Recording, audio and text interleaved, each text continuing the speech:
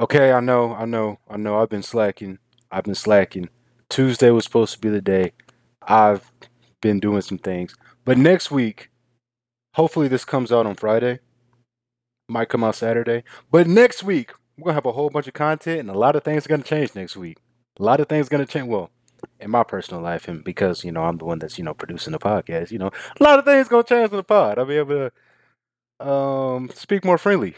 Speak more freely on things. And I just have a very strong feeling that the content's gonna go to the next level. But anyway, I know it's been a long time.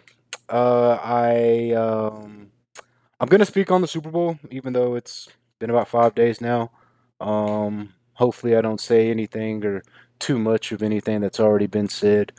Also, gonna talk about uh, there's a narrative out there that I'm really getting fucking annoyed with, and I don't think I've talked about it on the pod. I've definitely talked about it before, but it's been brought back up, so I gotta address it.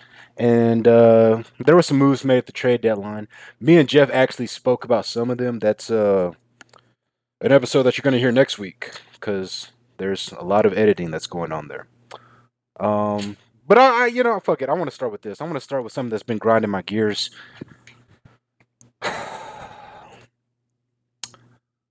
We need to talk about social media etiquette.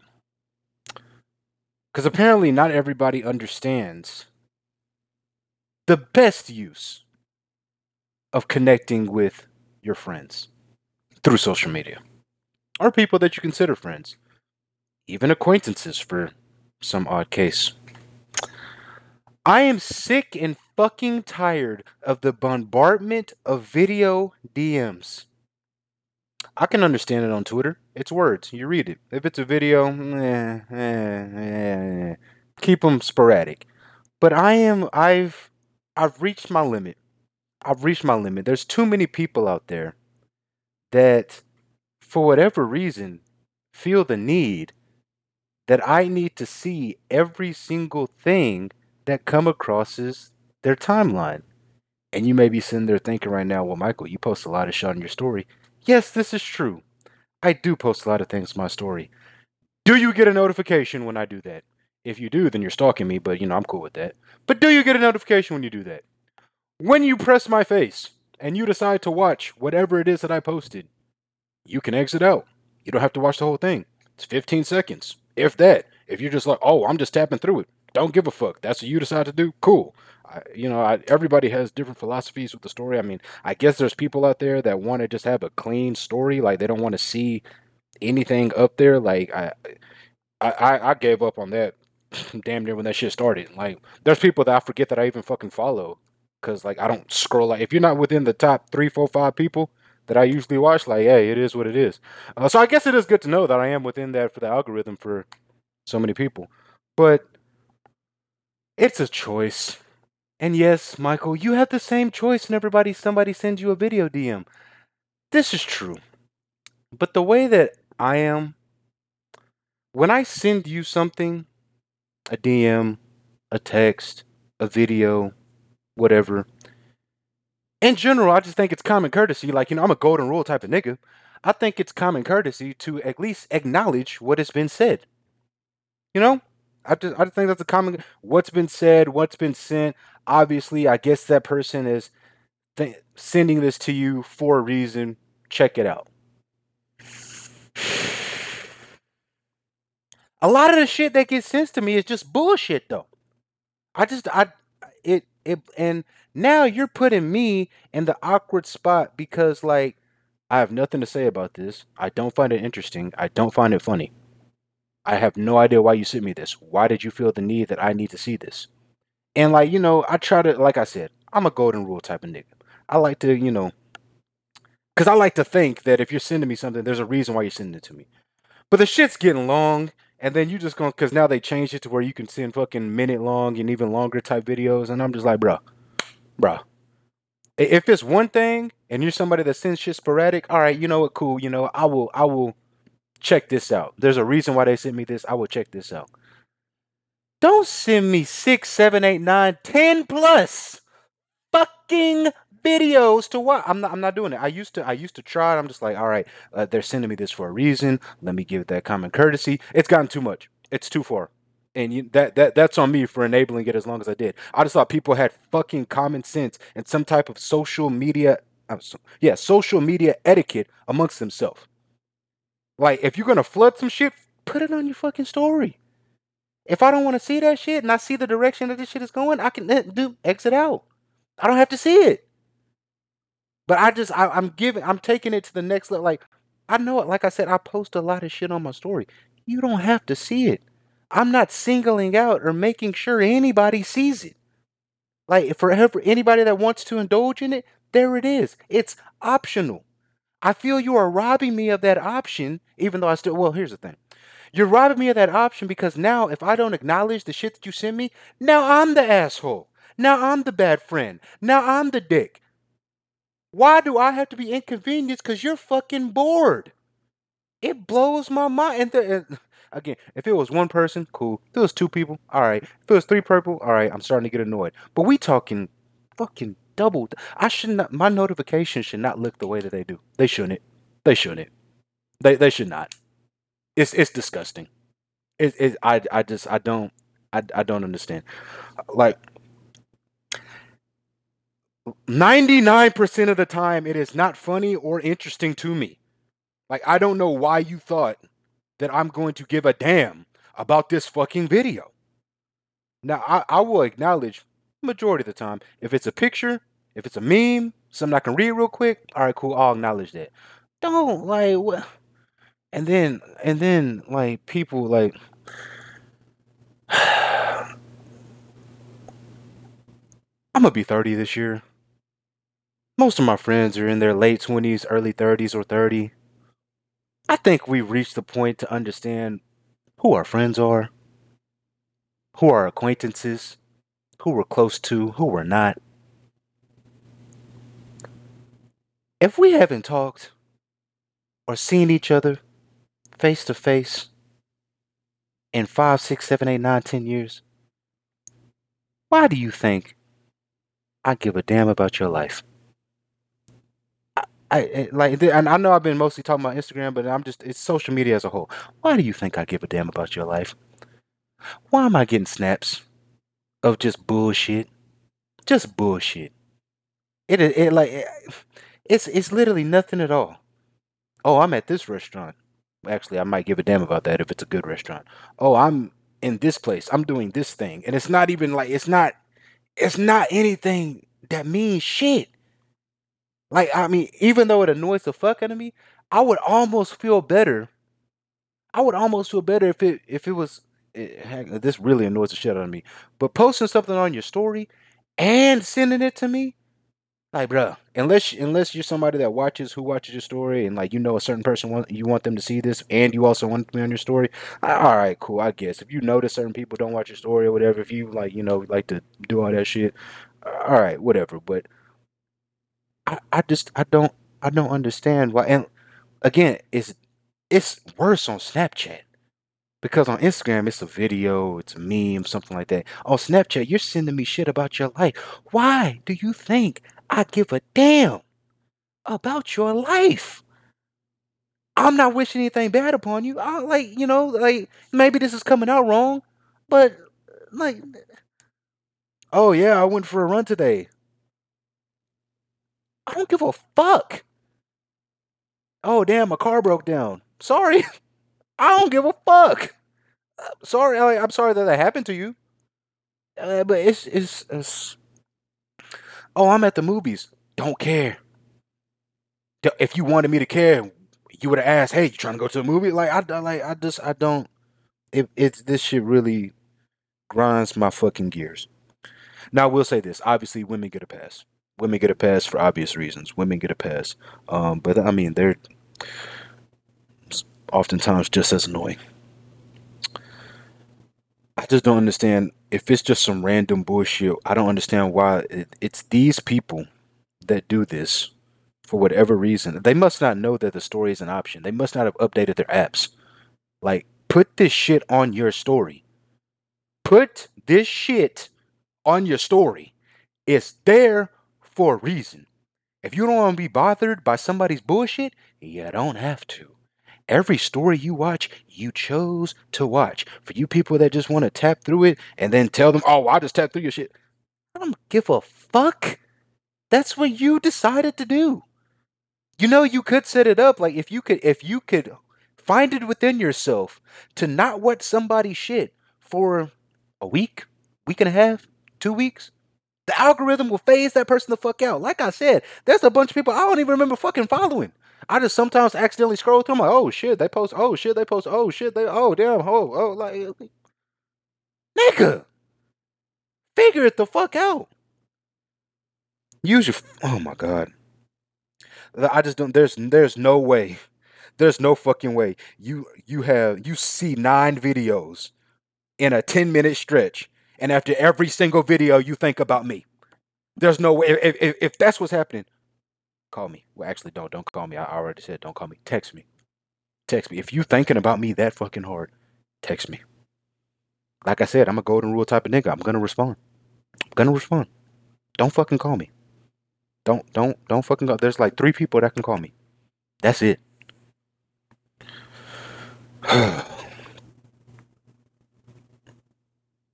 All in all, if you want engagement, be interesting. Don't fucking force me. Don't fucking force me to have to acknowledge some bullshit that you say. Like, oh my god, y'all have no idea how much that really fucking pisses me. It grinds my fucking gears. How are you 30 years old and don't know how to use social media?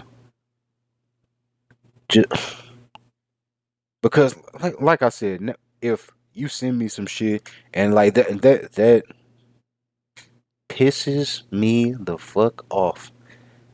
Whenever I'm just thinking about myself and golden rule type of nigga, so doing to others you had others doing to you, so I am livid, fucking livid when I am left on scene. So I do my best to not have other people feel that way about me. But when you abuse that, now I'm the bad guy. That's crazy. Fucking crazy. Anyway, that's what's been grinding my gears this past week, and that's probably going to be a reoccurring segment. I'm sure I can find something that grinds my gears every week. So first grinding my gears segment. That was that. That was that. Now we're going to transition over to the narrative that is really I'm getting sick and tired of. All right, so if you're living under a rock, and I envy you at this moment, but if you've been living under a rock, you may not be aware that LeBron James recently became the NBA's all-time leading scorer. Well, that has sparked a lot of conversation amongst a lot of people in the media as well. And Shaq had a honest moment of him feeling a type of way, some jealousy about all the love LeBron has gotten for that achievement and hell for achieving that. Shaq believes that, that's something that he could have done. I think that he's aware of the multiple reasons as to why he wasn't able to get it done and be as dominant as he should have, which is a lot of the reason why I hate Shaq. But a narrative about Shaq that he will not let die is that Steve Nash robbed him of MVP in 2005. It's been repeated and regurgitated so many times that I did that. People have just started to agree that, yeah, that's true. Shaq got robbed. Shaq got robbed of MVP. So I've looked into that season.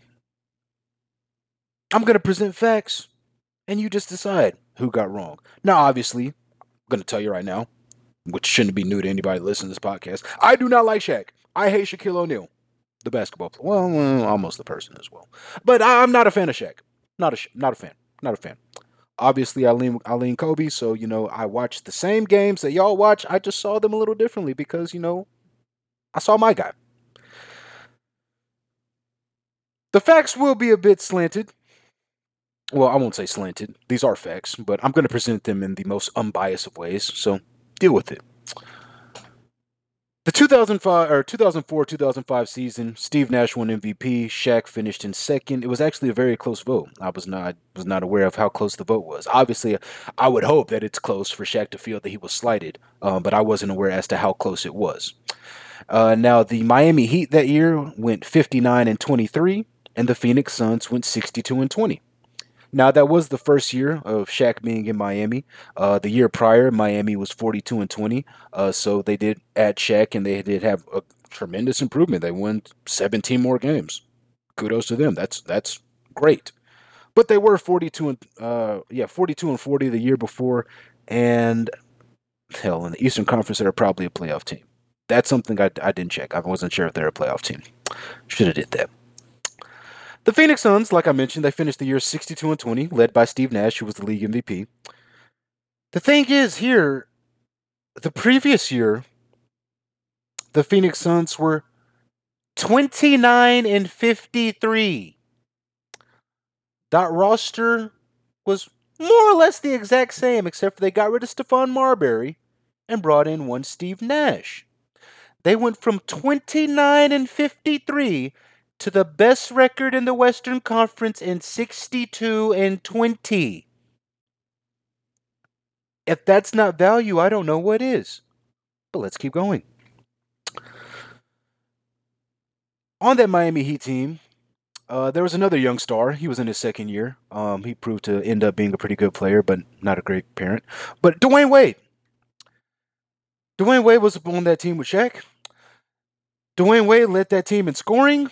He led that team in assists. He led that team in steals. Your teammate led the league. Your team in 3 statistical categories. You think you should have been league MVP. Now, I will say this. Shaq did lead the team in rebounds and blocks. He led the team in rebounds and blocks. I'm actually surprised by the blocks because Shaq's big. Never really saw him as a rim protector or a defender. Yeah, you can call it hate, but watch the games. If he was half the defender that any of these other all-time great bigs were, minus Will Chamberlain, he might have some, I don't know, defensive accolades to his name. He maybe would have led the league in blocks or rebounds once, ever, in his career. Ever. I digress. Steve Nash did not lead his team in scoring. He was more of the typical point guard, especially during that time. Steve Nash does say one of his biggest regrets is not shooting more, and for Kobe's sake, I'm glad that he didn't. But Steve Nash was a 50-40-90 guy. He just wouldn't shoot the ball. So maybe you could make the case if you want to hate on Steve Nash. Well, maybe those percentages aren't that high if he's not taking as many shots. Valid, fair. I'll give it to you because the guy that always leads the league in field goal percentage is typically taking, dunks close to the paint. Maybe not that many of them. I think Nick Claxton is leading the league in field goal percentage or something like that right now. I don't know. Steve Nash did lead his team in assists as well as the league. So that's something that Shaq can't say about anything that season. And obviously his teammate, D-Wade, didn't do that either. But he did have a pretty damn good teammate. Speaking of which, Dwayne Wade, I think you can make the case he was arguably a top 10 player at that time. Hell, he finished 8th in MVP voting that year. That was his second year in the league. Now let's get back to this 33-game turnaround. And if you didn't do the math at home, the Heat had a 17-game turnaround. A 33-game turnaround with basically the exact same team, but in the Western Conference. I think I've talked about this before. I'm not going to go as deep into it as I may have in the past, but for anybody that's not an idiot, you're aware that the Western Conference was by far and away better than the East during the entire 2000s. Maybe even the early, I still don't know what we call those, teens, 2010s, early part of the 2010s. honestly, it didn't really switch over. Actually, I won't say switch over, but it didn't really become more balanced until probably 2017, maybe 18, maybe 18. For you brainwashed out there, y'all have y'all's own reason for believing that, but let's just look at the facts of it. In the 2004-2005 NBA season, there were 6 teams that finished with 50 wins or better. 6. That means that there was 2 teams in the Western Conference that didn't even have home court in the playoffs in the first round that won 50 games. Now let's look at the East. The East had 2 teams in the Eastern Conference that finished with 50 games or 50 wins or better. So that would mean, like I just told you, the 2 teams in the West that didn't even have home court, they would have not only had home court, they possibly would have even been higher than, they could have been the 2nd or 3rd seed. Let me go ahead and look at that. Yeah, I'm glad I still have that up. Miami Heat won 59 games that year, like I said, and the Detroit Pistons won 54.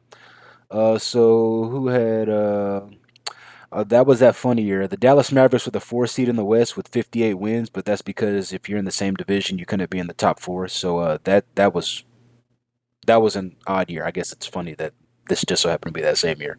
Go off. But the Houston Rockets and the Sacramento Kings, Houston won 51 games, Sacramento Kings won 50 games, so they both would have been 3 and 4 in the East. So the Eastern standings wouldn't have changed. Go off. Hell, the Seattle SuperSonics, because they won their division, they won 52 games, so they would have been a 3rd seed as well. So all right. I digress. Either way, the point still remains: 6 teams in the Western Conference finished with 50 wins. 2 teams in the East finished with 50 wins.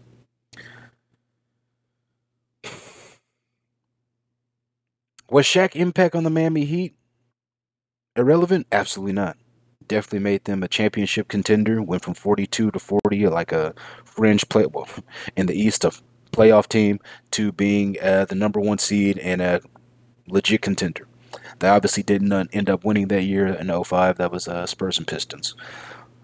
But the Phoenix Suns went from the lottery to the 1 seed in the East. I'm sorry, the West, by acquiring one guy. Shawn Marion was still there. Mari Stoudemire was still there. Leonardo Barbosa was still there.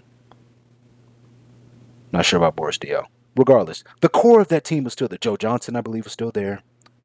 They take away Stephon Marbury, add in Steve Nash, and become the 1 seed in the West.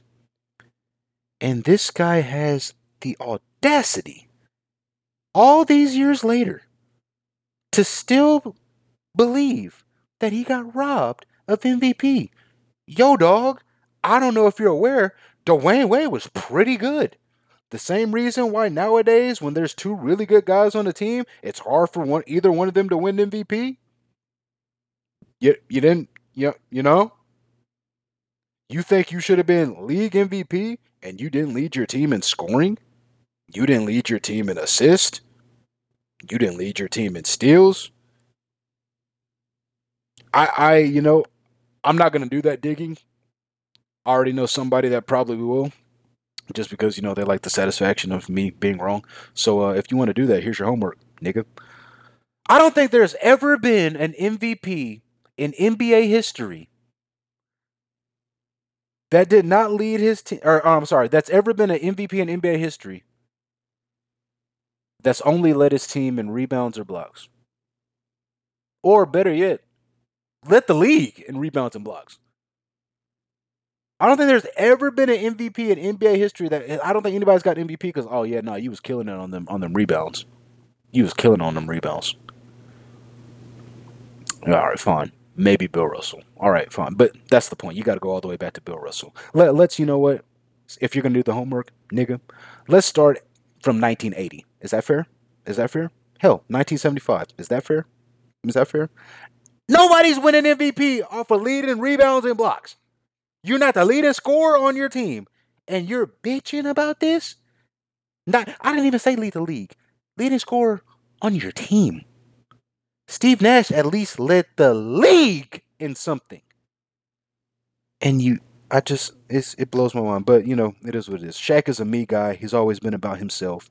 So, yeah. He's never been a team guy. So, which is funny that the guys that do that. They the guys that actually are me guys get praised. The guys that are actually team guys, they get ridiculed because they actually know what the team needs. And sometimes what the team needs isn't the most political, palatable. But we're a pussy ass society. Anyway, getting to the not so current events. Hey, that might be something. That might be a segment. Not so current events. Well, maybe if I'm can get back on my shit and not put these episodes out as late, maybe. I don't know. We'll figure it out. But not so current events. We need to talk about the new look Lakers. Again, this was addressed in the episode with Jeff, but there's going to be a heavy edit, so we'll talk about it. The trade that the Lakers made acquiring D'Angelo Russell, Malik Beasley, and Jared Vanderbilt really has me torn. I'm torn in a lot of ways. One, because it hurts seeing D'Angelo back with the Lakers because it's not the same. It's not the same. He's even though the jerseys are the same, the team's name is well, the jerseys actually aren't even the same, but the name on the jerseys is the same. It's not the same Laker team that he was drafted to. It's like there's a complete different energy around that team, and that energy I can't fuck with. So it really hurts me seeing somebody who I was really, really big on back home and could possibly reach the potential that I saw all those years ago. I'm conflicted. The other night when they were playing, whoever it was they were playing, and D'Angelo, I wanted to be happy, but I can't. I can't. There's bad energy around that team. But they did pick up three quality starters: Malik Beasley, Jared Vanderbilt, and obviously, like we spoke about, D'Angelo Russell. And then you're going to pair them with Anthony Davis, and then the negative energy that they have there. I'm not gonna lie to you. I'm concerned. As somebody that is not a fan of that negative energy, that's a talented bunch. That's a talented bunch. And I'm not afraid. If I'm in the Western Conference this year, I'm not afraid of anybody. Everybody's kind of right there. There's like 5, 6 games that separates 13th seed and the 5 seed. That's one good week can change your entire playoff standing. And I think the Lakers in the Western Conference had the biggest upgrades at the trade deadline. The Clippers did do something. I mean, actually, the Clippers. I don't know what's going on with the Clippers, man. Like, I like all the moves that they made on paper. I don't like that they got rid of John Wall, but maybe he'll get a buyout and he'll probably end up a Laker. But Miles Plumlee's gonna be big for them. Bones Highland, I've been watching him kill the Warriors, and he's been solid as a six man for the Nuggets throughout the year. Eric Gordon, and they were already deep before that. Norman Powell, Robert Covington, Nicholas Batum. I love Zubac, former Laker, should have never left. Well, we should have never got rid of him. And Trey Mann, and then obviously we haven't even mentioned Paul George and Kawhi Leonard. But for whatever reason, they just never haven't. I won't say never. They haven't figured it out just yet. And I don't know if they've even had the entire team healthy. Oh, Norman Powell, really like him. I don't think they've had the entire team healthy for a game this year. And it's starting to get to a point like early in the year, like, all right, cool. Kawhi's bullshitting.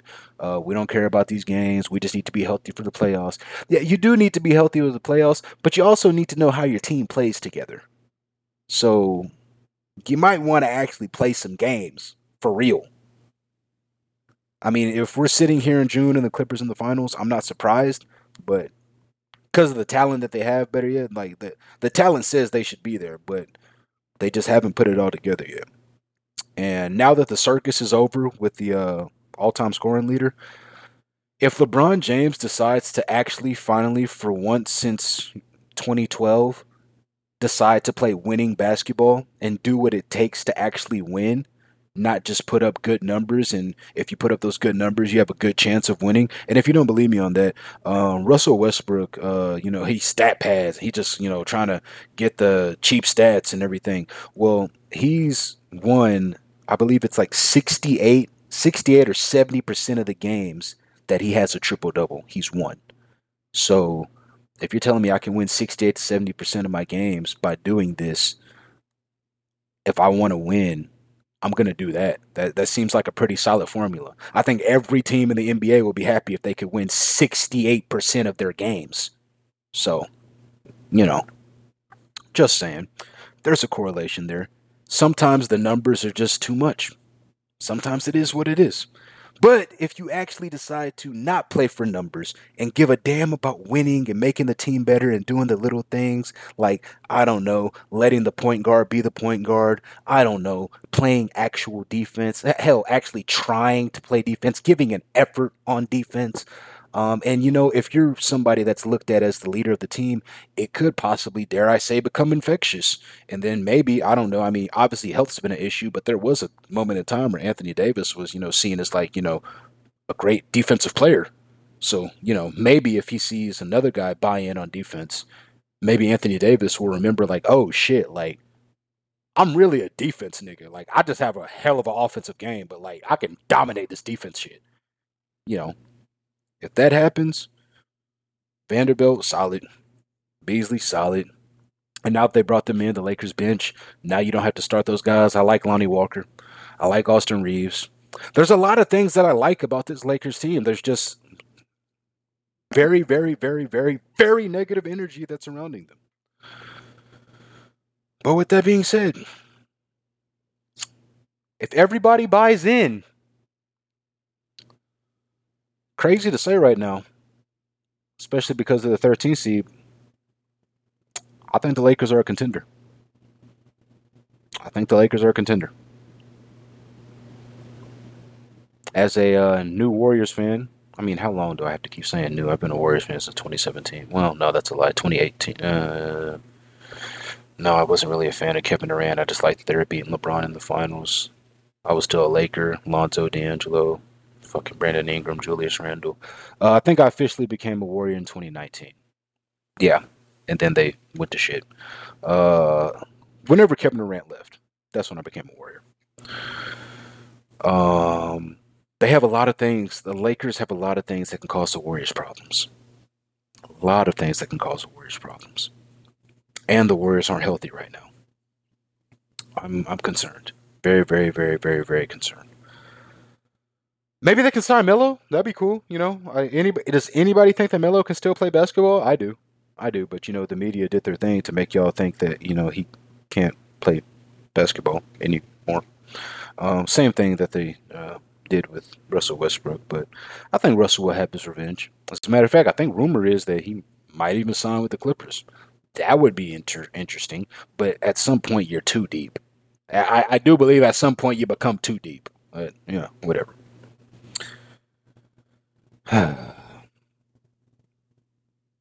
The difference between LeBron and Russ is heightened marketing, but that's for another day.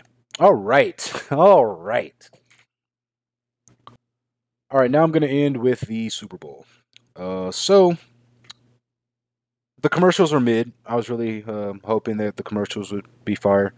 That is another bonus to the Super Bowl, and that obviously we had a great game. Two teams that I think a lot of people, at least on paper, there was a lot of star power, so people were entertained. And then I was just hoping that the entertainment would just continue the entire way through. Not so much, not so much. I was pretty turned off at the beginning with all the pandering, the LGBTQ shit. Like, bruh, yes, you deserve equal rights and all that. Like, I don't think anybody disagrees with that. But you just don't have to be so over the fucking top with it. And what are we trying to prove? Having our fucking army, or that might have been Navy. I think they're on a naval ship or a battleship or whatever.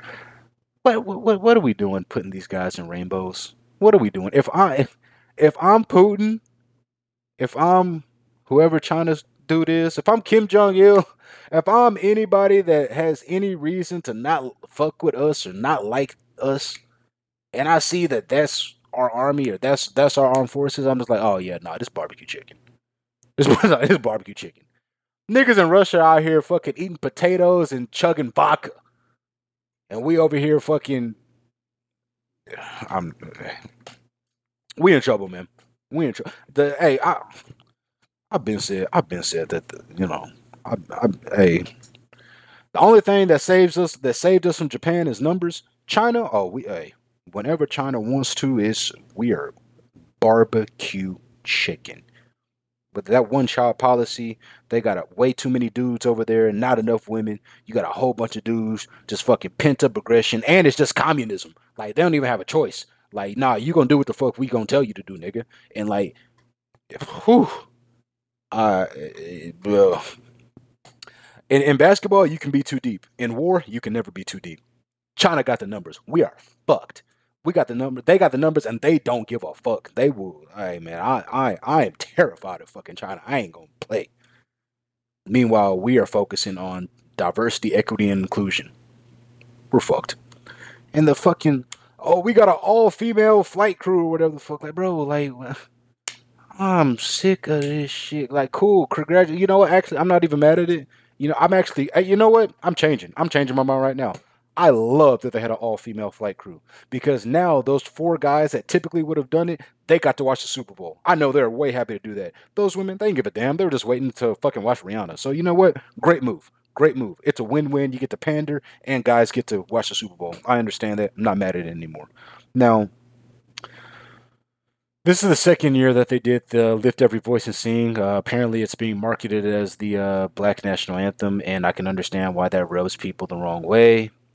But all it's being marketed as that is just causing more division. Like Carrie Lake, she decided not to stand for it. And now it's a big deal because now all of a sudden, for low level thinkers and Democrats, which are oftentimes synonymous, uh, now she's racist. So, there's a reason to hate her. Like, no, like, this is America. Our national anthem is the Star Spangled Banner. It's been that for like 240 some years. We wanted equal rights. We wanted to be seen as human.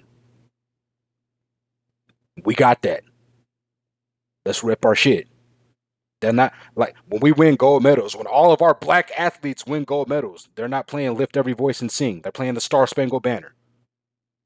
So I understand the why the NFL would do it. I understand marketing reasons, why you want to pander to certain crowds and everything. But at the end of the day, it just causes division. Because now, if you're a nigga and you see a white person not acknowledge what's being told to you is the black national anthem, you're now obligated to feel away. Same with the N word. You're obligated to feel away. Like, oh, you racist. Oh, you da da da da. No, it's not real. It's ours. Let's rep our shit. Be proud of our shit. But not everybody. Like, how long until we have a gay national anthem? How long until we sing in the fucking YMCA at the Super Bowl? Or I'm coming out. How long until that shit? And then oh well, we have a strong you know them boys. I don't know if they got an anthem, but you know them boys. You know who I'm talking about. Kanye know who I'm talking about. They gonna want their anthem. What? How long till we start playing that shit? It really pisses me off whenever I'm watching an NBA game and they sing "Oh Canada." I'm like, nigga, we are in Dallas, Texas. Why are y'all singing "Oh Canada"? Y'all not playing the Raptors? But it just causes division. It just causes division. I don't. It doesn't need to be done. If we cared so much about it, we would. Ain't nobody got that shit in their playlist. Ain't nobody listening to Lift Every Voice and Sing. That may be some shit that you like sing or at a fucking MLK march or at church. But ain't like that. That ain't a slap. That ain't our shit. Now, granted, neither is the national. Well, depending on who's singing it, but that's come on, man. What are we doing? What are we doing? But why are we causing? Why do we need division on the Super Bowl? The Super Bowl, honestly, I know I'm getting off track right now, but the Super Bowl Sunday, honestly, I felt more. Uh, I don't know what the right word is. More uh festive. I don't know what the right word is. I felt more Super Bowl Sunday than I felt on Christmas the past like 4 or 5 years. Like it's Super Bowl Sunday special, man. It's special. Why are we causing division on this special day? I just whatever. All right, let's actually talk about the game. Before we talk about the game, let me talk about this.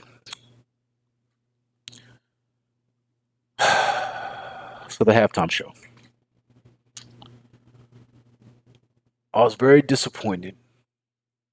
I was very disappointed in the fact that Rihanna did not bring out any guests. But damn near every song she did had a guest or a feature of somebody that we all love. That really upset me. She was teasing.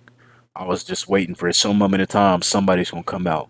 I was like, oh shit, she did Run This Town. Here come Jay-Z. Maybe not Kanye, but that would have been fire. Oh, here's Work. Here come Drake.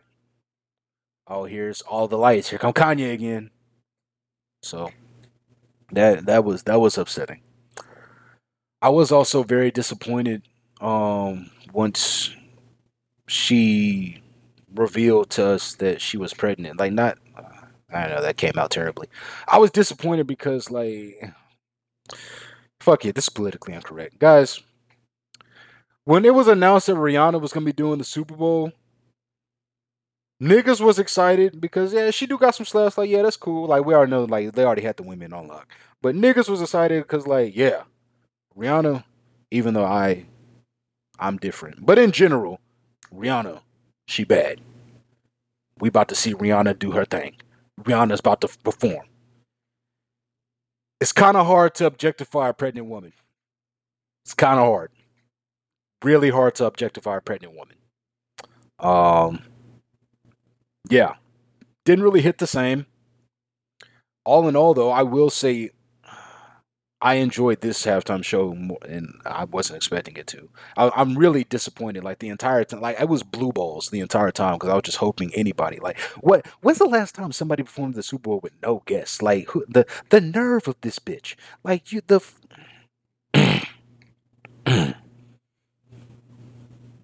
I just think it would have been nice on the world's biggest stage if we saw more of the world's biggest stars. I mean, last year we had fucking any and everybody come out. You know what I mean? But I enjoyed this one more than I did last year. Last year seemed to be, I mean, it was cool, like, but it was recognizable names, a bunch of people, a lot of songs that we know, but that in, I think most of those songs were like late '90s, early 2000s, mid 2000s. Rihanna, obviously she's younger, but like she's kind of more. I think Rihanna hit more of the under 35 demo. I think last year's Super Bowl was more about the over 30, between 30 to 45. Now granted, like, we heard all those songs, we're aware of all those songs, but it just didn't I don't know. I don't know. I enjoyed this one more. I enjoyed this one more than last year.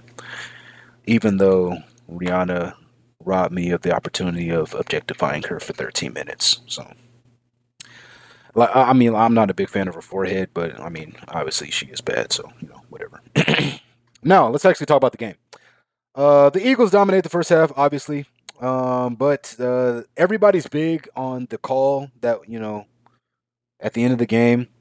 And honestly, I don't really have much to say about the call. Like if you watched it, if you watch it fast, if you watch it in real time, you're like, you could have let that go, and yeah, they still could have let it go. But when you watch it in slow mo, when you watch it on any replay, it's plain as day, clear, obvious. Now maybe they could have called it uncatchable. I'm not aware of that how that rule works. I ain't never been running a route, and I ain't never covered anybody running a route, so I don't know how the uncatchable thing works. But I mean, if I'm an offensive player and I see that happen, I want that called every single time. Now, granted, like I said, maybe you can call that every single time, so maybe you need to use some discretion or whatever. But sorry. But I think what turned the game more than that, even though I mean it was more about the timing of when that call was made, but the offenses were unstoppable. It was unfortunately it was Jalen Hurts' fumble, in my opinion, that cost the Eagles the game. And I know that was early in the game. There was a lot of time left and everything, but now that we know how things played out, so yeah, this is hindsight, but that was the only mistake of the game. But that mistake was epic. Put points on the board. If they go downfield and get a field goal, Hell, if they punt, they don't even have to get a field goal. If they punt, they probably win that game. So, as great as Jalen Hurts played, I think he's the one that's biting the bullet the most on this right now. I think he's the one that's feeling it. I know Jason Kelsey's feeling it, but whatever. I won't talk about that real quick. I'm not really that much of a. I've been told I'm dramatic. I'm fine. I'll accept that. But I'm not that much of an emotional guy. But it's something about seeing the Kelseys after the Super Bowl, like on their podcast, and then they. I watched the mic'd up a couple of days ago. That moment when they embrace each other, and then they both had the embrace with their moms, that I ain't gonna lie, I almost shed a couple. I ain't gonna lie. And Jason, there's no love for the big brother, man. There's no love for the big brother, man. Like I said, there was no winning in that situation for him. No winning. Because Travis, I don't think Travis is gonna be too hurt. That his brother's hurting right now. Well, he was hurting the moment, but it's gonna be easy for him to get over. Jason, that's just it's different, man. But only an older brother could understand that. Now, back to that call though. The reason, I didn't give a damn about it for two reasons. One, I was rooting for the Chiefs. Two, last year I was rooting for the Bengals, and I remember very well a very, very, very, very what I would call awful call, but I guess you could say if you're rooting for the Rams, if you want to do the letter of the law or whatever, yeah, just like what you just said, it was a good call, it was a valid. Okay, all right, cool. So, we've seen two Super Bowls, or the past two Super Bowls, better yet, come down to questionable calls. So, Eagles, I know it sucks, but unfortunately, it happens. Happened to the Bengals last year. We don't even have to go back that far to find it. It happens. Boo hoo. Don't want to hear it. Eat a dick. Hail to the Chiefs. Now, two statements. If you were to hear these two statements before the game, you would think that the game's going to go one way. And for these two statements to be true and the game to go the way it did, I am absolutely blown the fuck away. And lost a lot of prop bets. But don't worry about that. One, if I told you that Jalen would throw for 300 yards and account for 4 touchdowns, you're probably thinking, okay, they probably won. But if they didn't win, I gotta see Pat's stat line. Because maybe they were playing from behind if he got 300 yards and he accounted for 4 touchdowns. So, shit. Either they definitely blew these niggas out or this nigga Pat threw for 550, 7 touchdowns, some wild shit. You know what I'm saying? Well, what if after that statement I told you, Patrick Mahomes gets hurt and throws for less than 200 yards? You would think the Eagles won 40-3. The fact that both of these things were true in this game blows my fucking mind. Now, watching it, it makes sense because the Chiefs weren't on the field at all in the first half. But for the Chiefs to put up 38 points, all right, fine, 31 defensive touchdown. For the Chiefs to put up 31 points and Patrick Mahomes only account for 200 yards, that sounds like the Chiefs won on all three phases. Because obviously the defensive touchdown, you needed something there. And then if you only got one defensive touchdown, your quarterback throws for 200 yards. Well, I guess you, in theory, could have ran the ball well, but we know that's not really what the Chiefs do. The Chiefs aren't going to beat you running the ball. They're not going to have a 200-yard rusher. If the Chiefs throw for less than 200 yards, it's going to be a problem. That's where my man Kaniga Tony comes in. Shout out to Kaniga Tony. I ain't gonna lie to you. When he got traded earlier in the year, it was a cool move. I wasn't as hype about it as, I know some other people that were, because in my mind, I was still on the Mecole Hardman bandwagon. And they're similar. They're similar speed, similar size. I just all right, cool. You got two Mecole Hardman type players. All right, cool. I was big on Sky Moore early in the year. Didn't really get to do much throughout the year. Both of these guys on the brightest of stages. My fault. On the biggest of stages, the brightest of lights. That's what I should have said. Showed the fuck up, and I'm forever grateful. Forever grateful. Hell to the Chiefs. I'm not gonna speculate on dynasty right now or anything like that. But I do want to say one more thing about this game. And maybe it means nothing. Maybe it absolutely wouldn't have changed anything. But in a game that comes down to the last play, it's hard to say that every second doesn't count.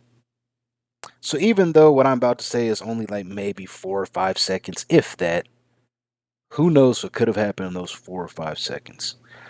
But on one throw, I believe it was in the third quarter, maybe it was in the fourth.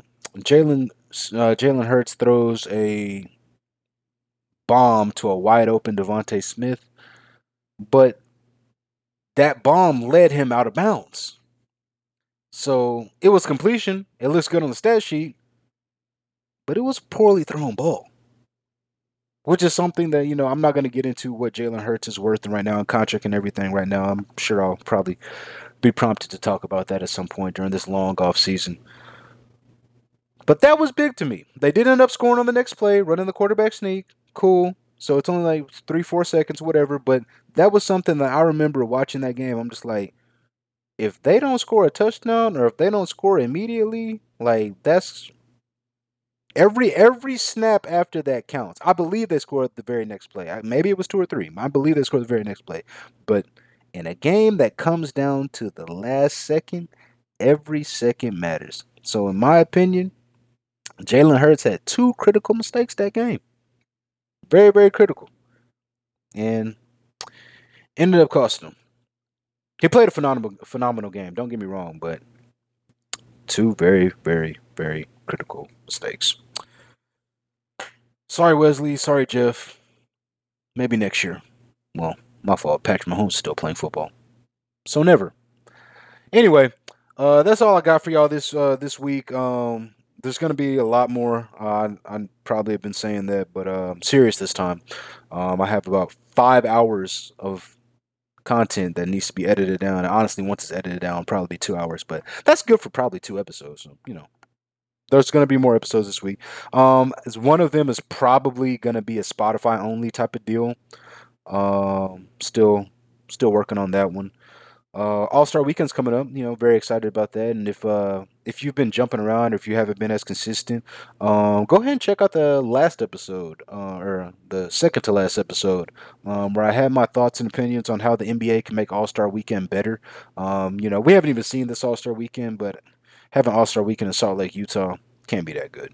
I feel sorry for the baddies that are making that trip out there. Not as many baddies are going to be making that trip. I mean, they are, because they're birds and they're going to go where the water is, but it's just better going to like Charlotte, Atlanta, Houston, Vegas. Well, I guess there's not a team there, but it's been done before. LA, you get my point. Going to Salt Lake City, Utah, Mormon's not going to like that.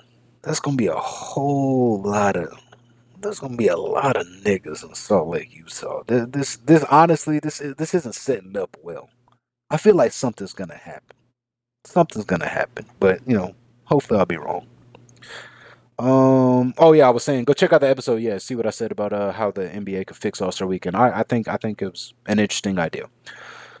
Anyway, I was gonna talk about the upcoming issues that we're possibly going to have with the food supply here in the United States and the avian flu. But I'm going to need to do a little bit more research on that. It seems to be a very, very, very big deal. But I'm going to have a little bit more knowledge about it before I speak on it. So I'm going to look into that. Oh shit, football season's over. All right, I will get back into crypto. I've been buying. I've been buying again since January, but